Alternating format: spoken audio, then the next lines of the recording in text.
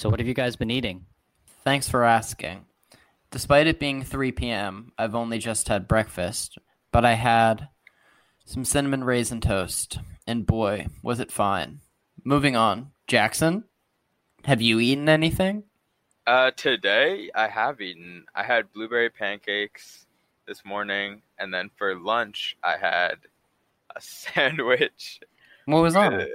Oh, that's such a good question. You don't remember? I purchased it, so I didn't make it, and it just like had green stuff. So I was like, I'd eat that. Do you mean like lettuce? I did. Yeah, that was definitely some of it, and it had like maybe pickles on it. Maybe You're the one who ate it. I think if anyone should know, it's you. It was caprese-esque in origin, I'd say. All right, Parth, let's get this over with. I had a Spanish omelet. My mommy made me. Por qué? See what I did there? Wow, you're so multicultural. Yeah, I got up to Spanish 3. We just gained 3 listeners in Spain. Yeah, we're really expanding our audience. Mucho gusto. Wait, Trent. See? When did you eat breakfast? And I'll stop trying to talk in Spanish. About an hour ago. Why? That's lunch. That's no longer breakfast. No. See, Parth, if your first meal of the day, no matter what, is breakfast. Like I wake up at like noon when the remainder of my family is already eating lunch, but it'd be wrong to just wake up and eat like a bologna sandwich. So I start with breakfast food, and then from that point you can have lunch. But you can't just dive straight into the deep end of lunch. Breakfast food is easily the most overrated. I would like to cordially disagree. Parth, break the tie. I would disagree with that. Oof. I would rather eat dinner for breakfast than breakfast for dinner. You can take that to the Jackson, that's blasphemy. Absolutely not.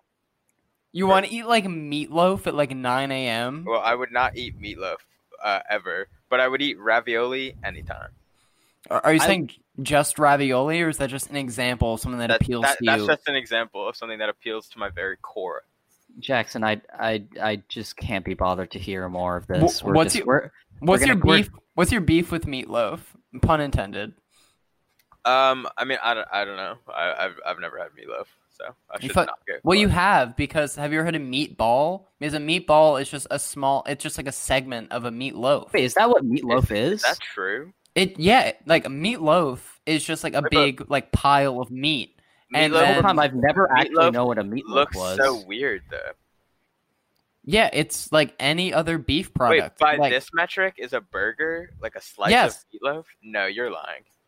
Yes, all beef products are just like they're derived from the same place. It just piles of meat in different shapes. Is cow the same place? Well, I feel like cow's the origin. Interesting. Have we exhausted this topic enough?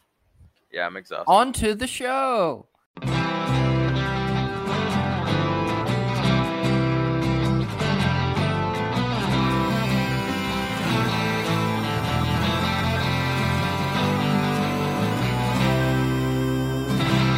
Welcome to Craft Services, where we talk about the movies. I'm Parth Marate. I'm Trent Algare, co-host of Craft Services. And I'm Jackson Clark. Friend of Parth Marate and Trent Algare. Aforementioned co-hosts. Each week we discuss a different film and hopefully have an interview with a crew member of that film to talk with us about their experience. This week we've got a special 2-part episode. We were able to get in contact with the production designer and art director for our movie today, Da 5 Bloods. So I'm going to start off by reading off our IMDb synopsis of the movie. Parth, tell us the basic plot of the movie in like 2 sentences. How does that sound? I can tell it to you in 1. 4 African-American vets battle the forces of man and nature when they return to Vietnam, seeking the remains of their fallen squad leader and the gold fortune he helped them hide. You summed it up well. Thank you. Was that in your own words, or was that from IMDb.com? I won't comment, but I will say that it was from IMDb. Well, that was a comment, but moving on. I don't know what you're talking about. Did you guys know prior to watching this about the gold fortune aspect? Well, I saw the trailer. If Oh, that's what you mean. I didn't see the trailer. I didn't know that was gonna happen. So what were you expecting? I knew that it was about like retrieving their fallen friends' remains. I didn't know about the gold. I feel like that's more of a subplot than the gold. Yeah, truly. We should get into the production history. Yeah, Parth, tell us about the production history. Well, originally this was a script. It was a spec script by Danny Bilson and Paul DiBimeo. It was called The Last Tour, and Oliver Stone was supposed to direct. And then after he dropped out in 2016, and Spike Lee and Kevin Wilmot performed a rewrite after they finished their work on BlacKkKlansman and changed it so that it was African Americans in the script. At some point, it was supposed to be Samuel L. Jackson, Giancarlo Esposito, Don Cheadle, and John David Washington in the lead roles, but all of them had conflicting schedules, so they had to pass. So we were left with Chadwick Boseman, Delroy Lindo, and Jonathan Majors, which I feel like I was happy with what we got. So it was had a budget of $35 to $45 million, and we have no idea how much money this would make because this was a movie released on Netflix. Was that the original plan, or was that improvised due to lack of theaters? No, that was the original plan.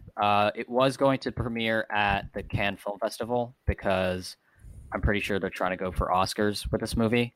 Mm-hmm. And for that to happen, you have to have had it in some sort of scheduled theatrical window. So, like, that's what they did with Roma and The Irishman and Marriage Story. Are they gonna do like online versions of, I don't know, like Cannes and all the other major qualifying film festivals? Yeah. I don't know. Are they? Yeah, I'm pretty sure South by Southwest has already. Oh, wow. But I'm not sure about that. Pretty sure. Yeah, can you buy tickets and they'll just like send you a link? That sounds so dangerous because I would imagine those would get passed around. Or someone could just screen record. But can you do like a limited time file that can't be like exploited and copied? No. I mean, if there's a file, you can find a way to record it. That's Computers 101. Just after a quick Google search, the South by Southwest movies they had them premiere on Amazon Prime Video at the time of the festival. Good shout out to Amazon. They really need your small business at times like these. Thank you, Jeff. Jeff Bezos says, no problem, Parth. That was my Jeff Bezos impression, everyone. That was a really good Jeff Bezos impression. Yeah, it's accurate. So we were able to secure an interview with the production designer, Wynn Thomas, who's been Spike Lee's longtime production designer, going all the way back to his first movie.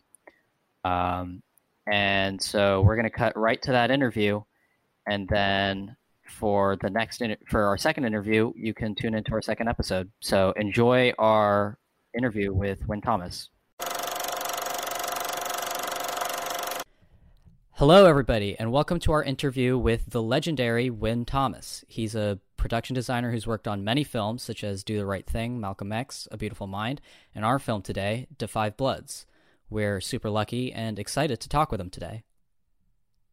Thank you for joining us. You're welcome. So we just wanted to start with how you got involved with film.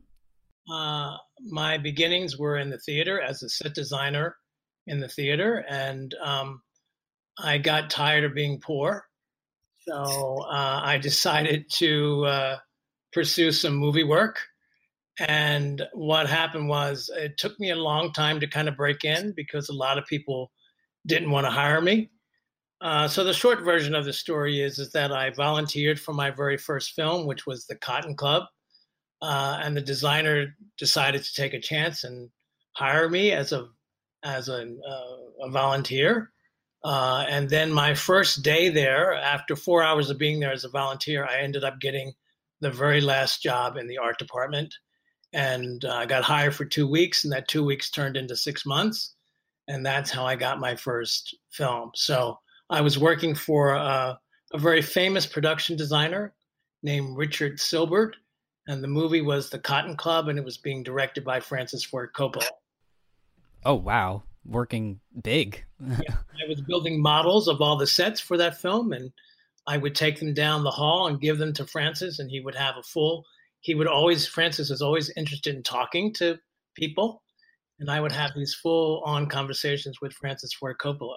So that was my first job. And then after that happened, the barriers kind of came down very quickly because I had this very famous designer who would call up the people I was trying to get work with and give me a good recommendation. And the barriers all kind of came down, and my career just blossomed and took off. So just for our listeners at home, can you describe the textbook definition of what a production designer does on a day-to-day basis? Well, a production designer is responsible for the look of a movie. We are responsible for providing the sort of conceptual framework in which the movie is going to take place in. And we do that by having conversations with the director and then working with every aspect of the production that's visual, because we're providing the visual framework from which everybody is going to be working in. And I think sometimes the simplest definition that I use is that the production designer is the person who takes the writer's words and turns them into concrete visual images. Nobody else in the film does that. The production designer really is the only person that does that. So you mentioned using models. Is that your primary form of imagining a scene, or do you sketch, or how else do you put your mind on the page? Well, I think a production designer has to have a lot of different skills. We have to be able to draw. We have to be able to do technical architectural drawings. We also sometimes need to do physical models. There's something called 3D modeling now, which happens in various computer programming, and I don't quite know how to do that, but all my assistants do. So you have to have a lot of different artistic skills in order to do this job. You have to have a real strong sense of color. You have to have a sense of history, because we are utilizing all of these skills to help tell the story on every film that we do. So then you said that the production designer is kind of the first person that takes the text and translates it to a visual. So then what communication do you have with a DP or something, or a director of photography or something like that? Yes, well, clearly it is a collaboration process. I often like to think of the collaboration the process in terms of describing it in visual terms is kind of like a triangle with the director at the top, and then the production designer and the cinematographer occupying the other corners of that triangle. And depending on what the job is and who that cinematographer is, will depend on will define the extent of that collaboration.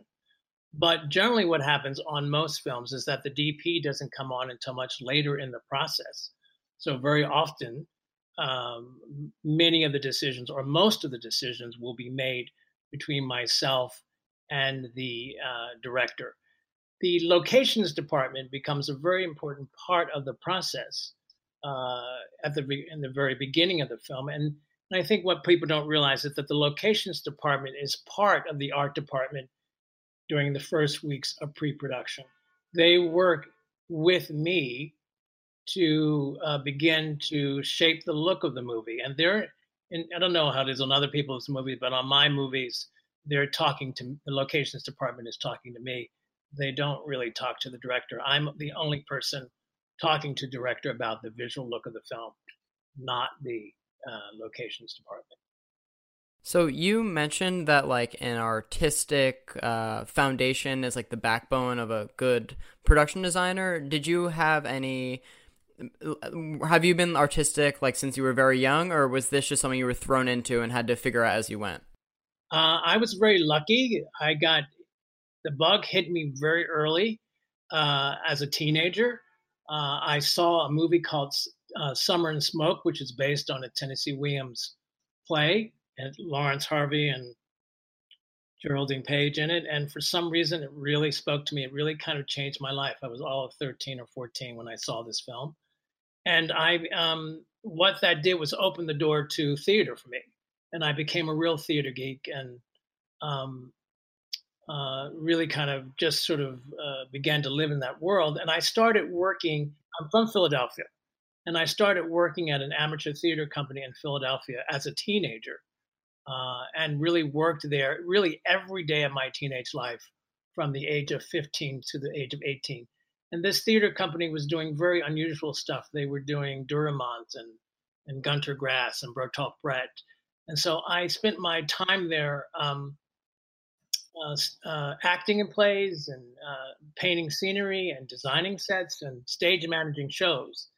At the same time, I was a art major in high school. And so when I decided to go to college, I wanted to combine my love of art with my love of theater, and I decided to become a set designer. So I worked, I went to Boston University and studied theater design. And then I came out, and when I came out from school, I worked in the theater for a good solid 10 years before I transferred into movies. Most recently, of course, we're talking about Da 5 Bloods, and you've had a working relationship with Spike Lee for since his first movie. And so we were wondering what type of relationship you have with really any, well, you've said like the communication line is like a triangle, but like what type of relationship do you have with the director and Spike Lee in specific? Well, I met Spike early on in my career. I actually met him before he started directing. The quick version of that story is that I was art directing a movie called Beat Street, which was a breakdance film a long time ago. And Spike came in to interview for the assistant to the director job, which is the coffee fetching job. And he stopped by the art department because there was a woman our PA was a woman that he had gone to college with. And when he stopped in, he saw me and he said, "Oh, wow, I didn't even know there were any Black people doing this." And I said, "Well, yeah, I'm doing it." And so as a result of that, we stayed in touch. And then at that point in Spike's career, he was very wise is that he started gathering people as he would meet them. And about a year later, we made a movie called Messenger. We started working on a film called Messenger, which was the story of a bicycle messenger whose mother has, and the bicycle messenger and his family, the mother has died. A year later, the father brings home a woman that he wants to marry. And this script was based on Spike Lee's family. So we started working on this film. We had about 2 weeks prep time. Nobody was getting paid any money. And the film was being produced by a guy who owned a bicycle messenger shop, ironically. Unfortunately, the Friday before we were supposed to start shooting a film, this guy pulls out all his money and the movie collapsed. And we were all devastated, but Spike in particular was really devastated by this. He was very, very disappointed. And the film, unfortunately, was a very big film and had lots of actors in it, and it required a bit of a budget in order to get it made. So we folded. But I think the thing that was significant about that film, which is why I'm telling the story today, is that it really planted the seed in Spike's head that he had to produce his own films. He spent the rest of the year trying to raise money to produce this film, again, which was called Messenger, couldn't raise the money. And then he said, "Well, look, I have this other script. It's a smaller film. It has only 4 actors in it. I'm going to borrow the money from my grandmother, and let's make this movie." And that movie was She's Gotta Have It. She's Gotta Have It was our first film that we did together.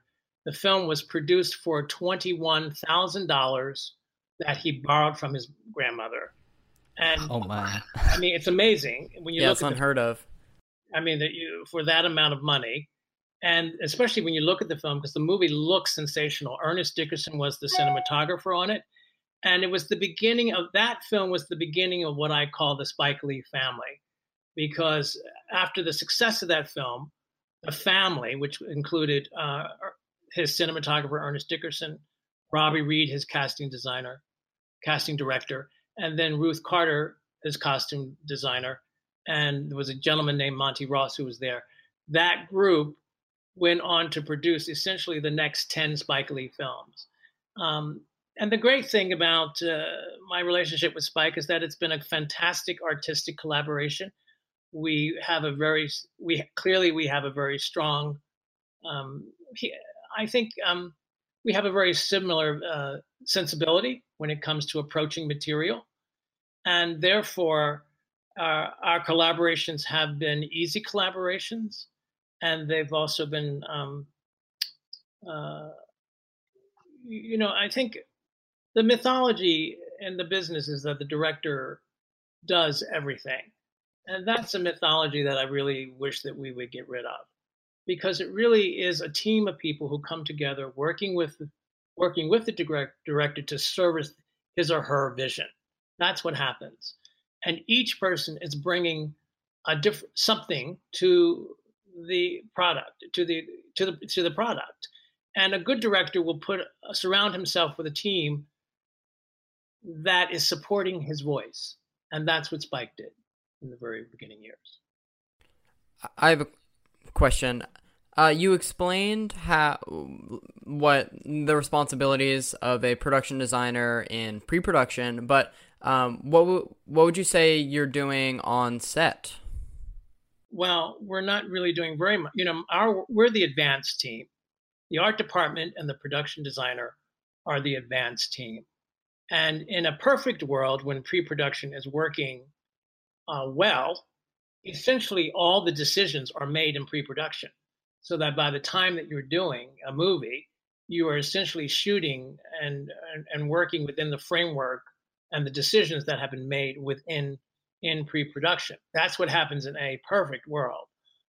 So what happens, since the art department is the advanced team, what happens is that I will be there every time we're opening up a new set.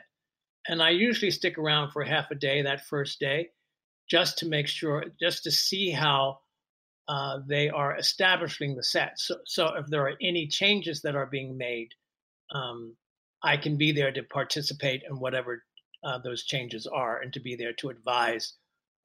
Because sometimes, they want to come in, they want to change your furniture, they want to change something. And I want to be there to make sure that I'm protecting the integrity of my set. So usually I'm there for about a half day. I kind of wait till they establish that wide shot. Once they've established that wide shot, that I can see, I could be there to assist if there's any changes that have to be made. And then once that's done, I leave the set and I go on to whatever set we're prepping for the next day's shoot. So to get more specific about Da 5 Bloods, I really liked the movie a lot. And I thought it was a really beautiful looking movie. And I was wondering how much of the film was shot on location versus what was shot on a set, and how you make those decisions. Right.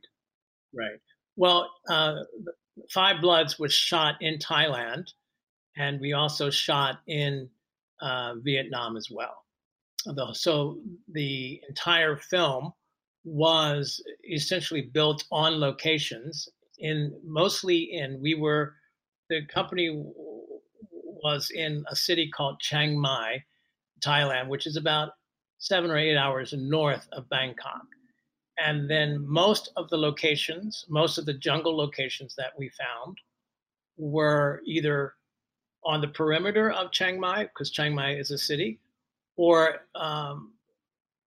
3 hours away. So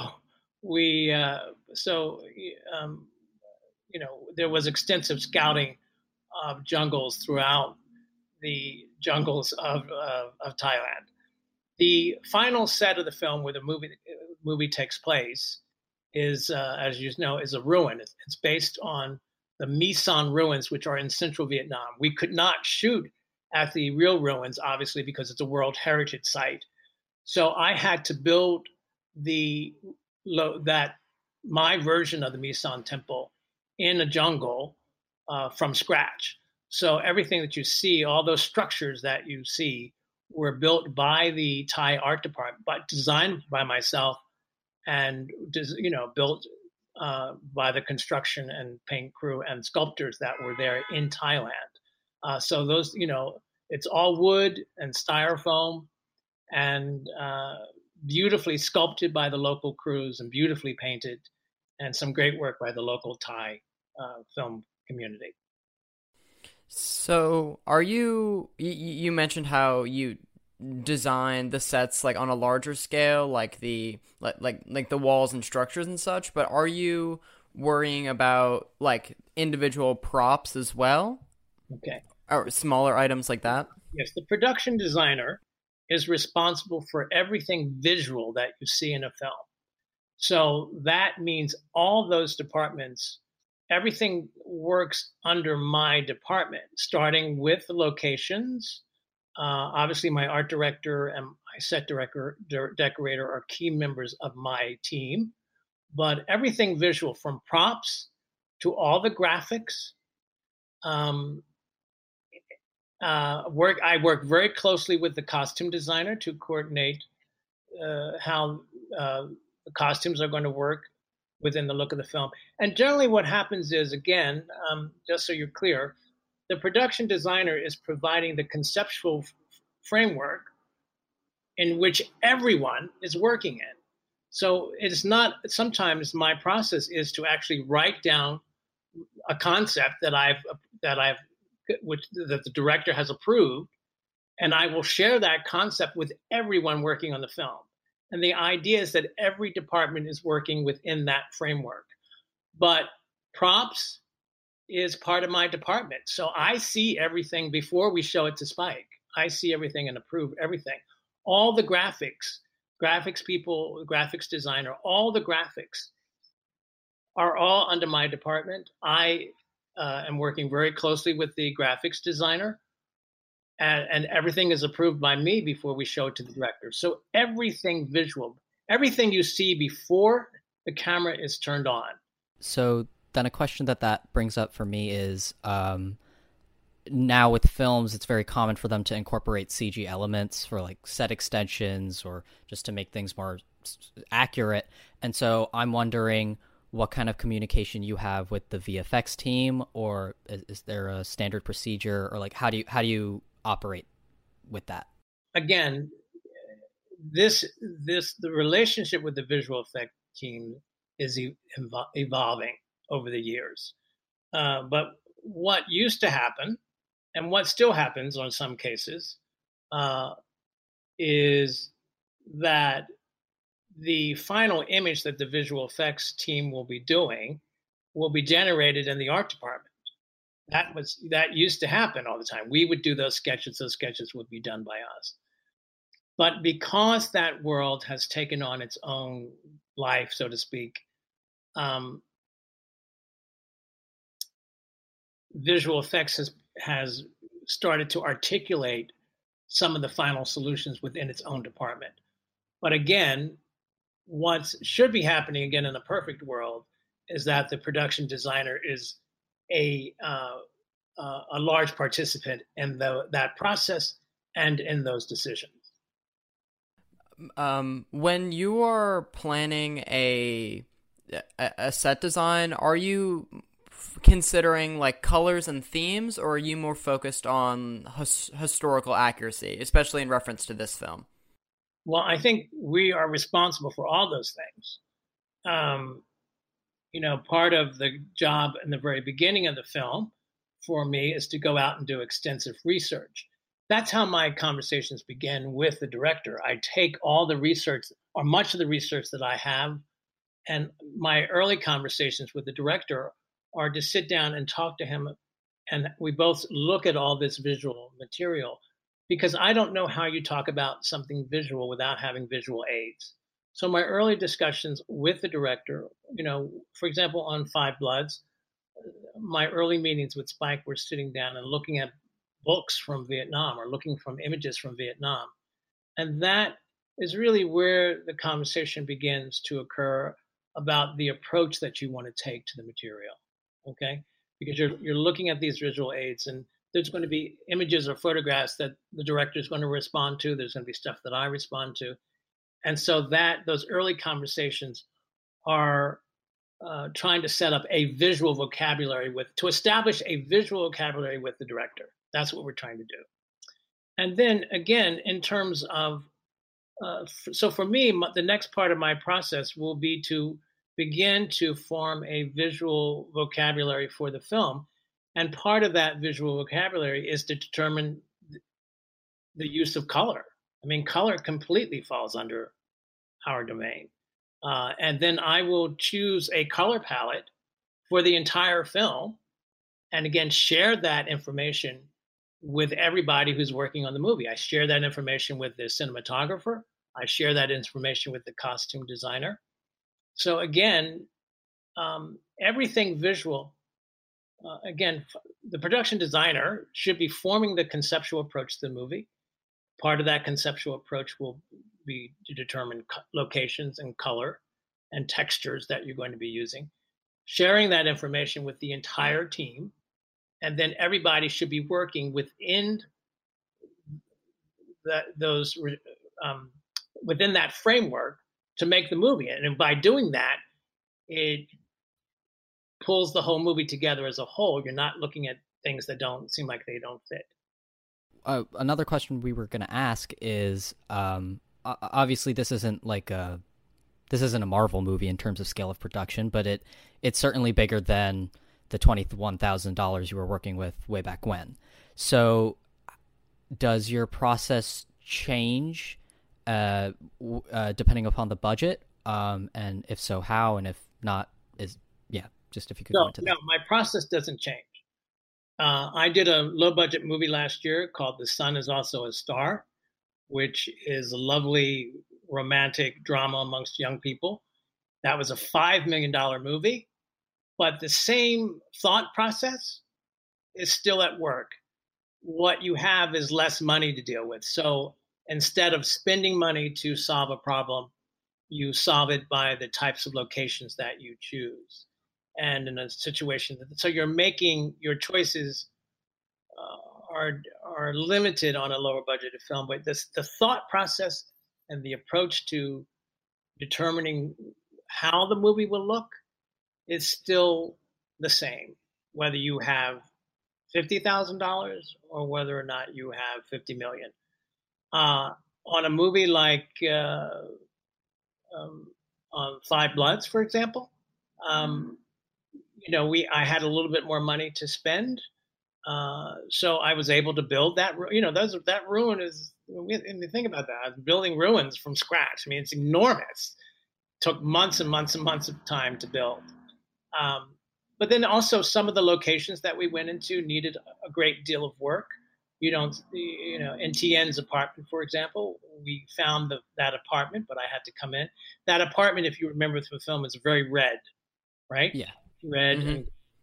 And because, again, part of the concept of this movie's about the search for gold and who's going to get the gold, right? If you look at Tien's apartment very carefully the next time you see the film, it's filled with red, but it's also filled with gold because it says something about her character. And if you look at the ceiling, her ceiling is black. So I'm trying to say something about, create a mood about her character through the use of scenery, through the use of production design. Now, this is not something that's going to hit the audience over its head. It's there to guide the audience on a journey. Because Tien's character, we don't quite know who she is. But if you look at the apartment, you can see that she likes gold. The same thing happened in Desroches' office building, which unfortunately they didn't shoot enough wide stuff of it. But if you look at that very carefully, there's one or two wides in the film. Again, that office is filled with gold details. Because again, he's interested in the gold. So there's something about it. So we don't know that the characters are interested in, we don't know about the gold yet, but all these clues as to what's happening are in the background of the story. So it's part of my job is to take this audience on a visual journey and support the story from a subtextual point of view about what the overall theme of the film will be. And so you see that reflected in both those characters. And in both those locations, we had to come in and do extensive work from wallpapering to painting, to, bringing in all the furniture. None of that stuff was there. went into two empty environments and fixed them up. So some of my favorite sets or set pieces from the film were like the river market and also the like the helicopter crash shootout. So is there ever a outdoor location that just like works just right, or was there a lot of work to be done there as well? Yes, there was a lot of work. The crash site, the helicopter crash site, we see that location twice. In the contemporary scenes, that is that same area, that location was 3 hours away from Chiang Mai. Okay. And so in the story, in the contemporary time in the story, that is where the guys find all the gold bars. Okay. But it's also, when we do the flashbacks, it's also where the helicopter crashed and where the plane is. So we shot the contemporary scenes first because I didn't need to change the physicality of the landscape for the early sequences. When we go back to the flashbacks, the art department had to come in and put in thousands of palm trees in that space to make the topography of the space look very different. Okay, so literally, I had villages of we employed people from the local villages to come in and plant all these trees. I mean, it was crazy. It was literally hundreds of people there. And then we also had to build the plane. I mean, the plane, the crashed plane, which is all broken up in pieces, was built from scratch. And then we had a helicopter. Once the helicopter crashes, we had a helicopter that also needed some construction as well. So all of this stuff, which looks organic to the time and the place, is actually scenery that's being built by the art department. So we just mentioned the helicopter crash, and obviously this movie jumps between two timelines. And so we were wondering if for the past sequences are shot in a 4:3 aspect ratio and in 16 millimeters. So there was an obvious attempt made to make a visual difference. So in terms of your production design, were you simply trying to get as period accurate as possible, or were there certain stylistic things that you put in place to kind of make the difference in time period more distinct? I think those were choices that, to do it in a different aspect ratio was attempt to make it feel closer to footage, our sense memory of footage from the Vietnam War. When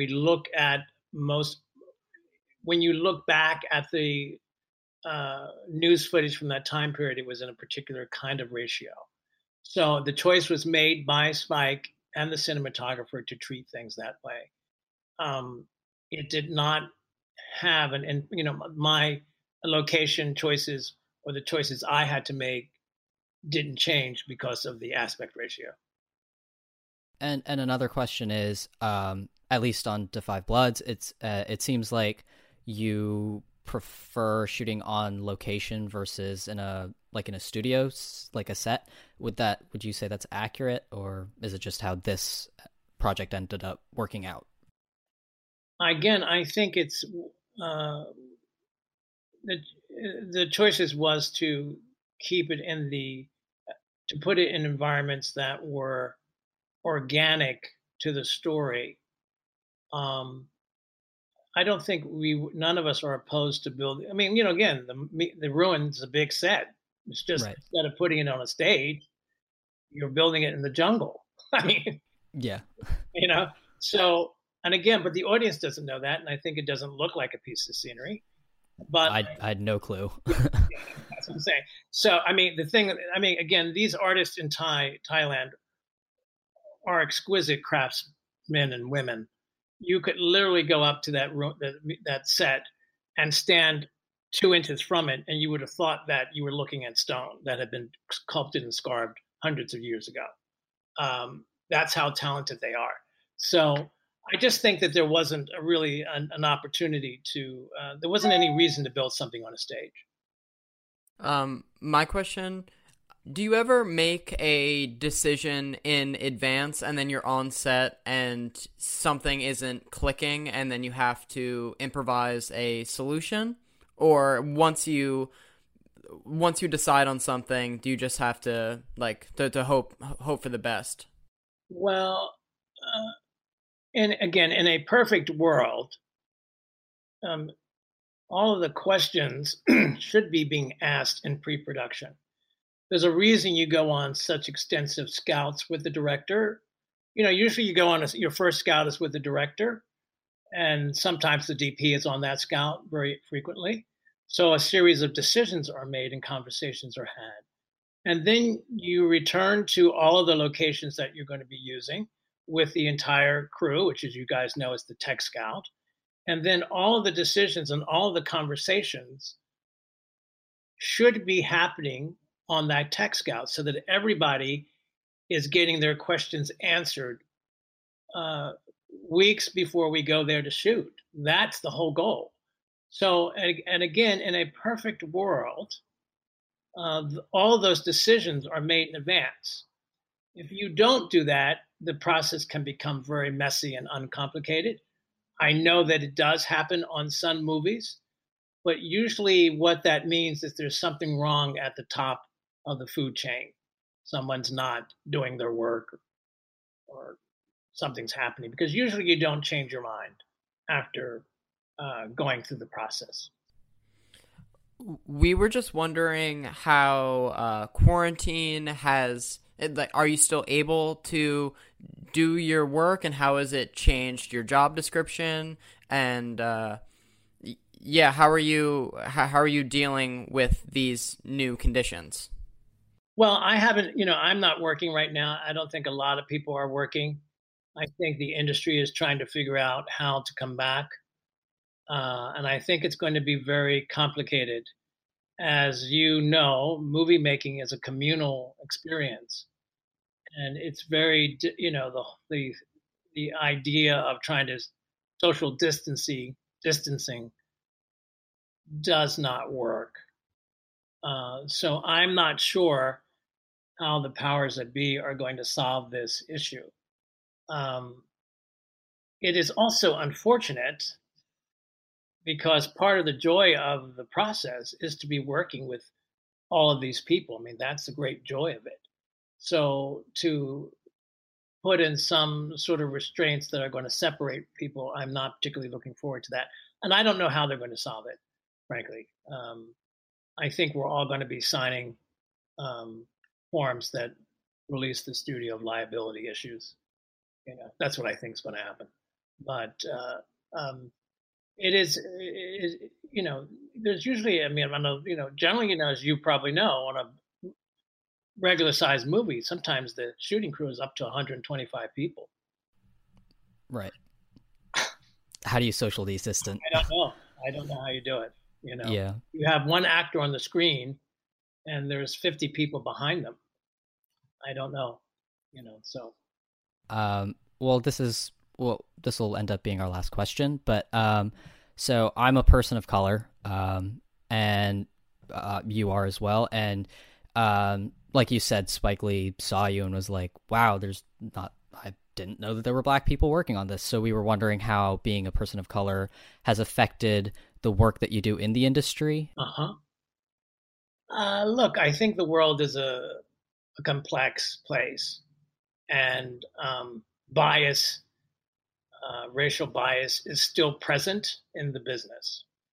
And what's happening now with the current voices that are being heard is that it's drawing attention to this issue in a way that it hasn't been drawn to before.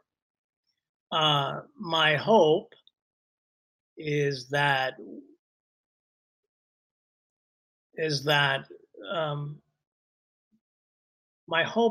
there will be some real concrete change because of the sort of heated conversations that are happening today. So that's my hope. As a person of color, I've been doing this for a long time, and I was there by myself for many, many years. And I think the thing that is true and has been true for me over the trajectory of my career is that if you are good at what you're doing, if you have the skill set and you have the tools and you're good at what you do, it's very hard to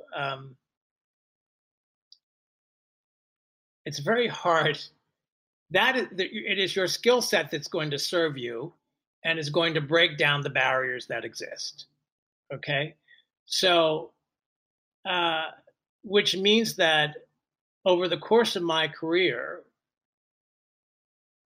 I had to know what I was doing in order to break down the barriers, and because I knew what I was doing, I broke down those barriers. What I just said is going to be true of every job that's available in the movie business. So I think it's very important for whoever you are and whatever you are choosing to do, that you do your best to become good at that particular job. Because the racial barriers or the biases that are going to be there, they're going to be there, and you're going to have to figure out how to get over them. I've had a pretty great career, but I haven't done all the kinds of movies that I would like to do. And I have to know that whenever there was a problem, and it's particularly if there was a racial problem or whatever the problem is, I'm going to look at that situation, identify what the problem is, identify what the barrier is, and I'm going to figure out a way to get over that hurdle, to get beyond that barrier. And that's what I had to do as an individual. And now we, as people, have to try and figure out how to do that as we move forward in our various communities. If you don't mind my asking, what movies would you like to do? Well, moving forward, that you feel like you haven't gotten the opportunity to thus far, just out of curiosity. Where is my James Bond movie? Good question. Where is my 19th century English upper class drama? Period film. Yes. Yeah. That's what I'm saying. I mean, this is ridiculous that I am not doing more of those films. I have the skill set. As you can look at the resume, I've done a wide variety of movies, but For sure. I haven't done, I keep saying, I read Shakespeare all the time. Why aren't I designing those kinds of movies? You don't, just because you're born white and you're British doesn't mean that you inherently more talented or right. qualified. Or like Hamlet any more than you do. That's exactly right. I mean, so it's very interesting what happens here. The example that I give is there was a series a couple years ago on TV, and there's probably a more recent example of this, where it was about John Adams and so and so. And I remember, I think it was Tom Hanks's company that was producing it or something. And I remember having a meeting with an executive about that and about why. And the thing is, this is a story about an American. And they went to England to get the production team. I mean, that's crazy. And that's a bias. Right. It's like the white British designer knows more about our history than we do. Of course, that's an absurd thing. It's absurd because that person would have to do. If I had gotten that job, I would still have to do the research. I would still have to do all the reading that was necessary. I would still have to have this exact same process that white British designer brings to the material. And so this is true. And this has been a huge stumbling block for many people of color. We have the business is very comfortable putting the black talent in a black box and saying that they can only do this kind of work. Well, this is a travesty and it's a tragedy. And, I'll give you an example. Ruth Carter was a costume designer, 3-time Academy Award nominee, finally won her award for Black Panther. 90% of the films that she has done have been films about Black folks. She is very capable of doing films. She should be doing Downton Abbey. Right. I should be doing Downton Abbey. It's kind of like getting typecast as an actor. That's except exactly you're forced into you're kind of forced into making a specific type of movie. That's right. Just cause. Yes, exactly right. So this affects all groups: Asians, American Indians, Native Americans, Latino people. I mean, it's a tragedy. So my hope is that with the conversation that's happening because of the Black Lives Matter movement right now, that some of these biases will be addressed. But addressing these issues is extremely difficult because people cannot see that they have these issues and they're just not aware of them. So. Well, thank you so much. That was a really great in-depth answer. Trent, you got any questions? I think that just about wraps it up. Thank you so much for coming. We really appreciate your time. All right.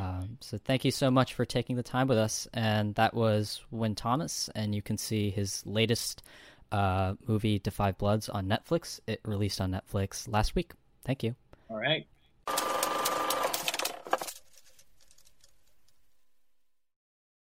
That was a great interview with production designer Win Thomas. We thank him again for giving us his time.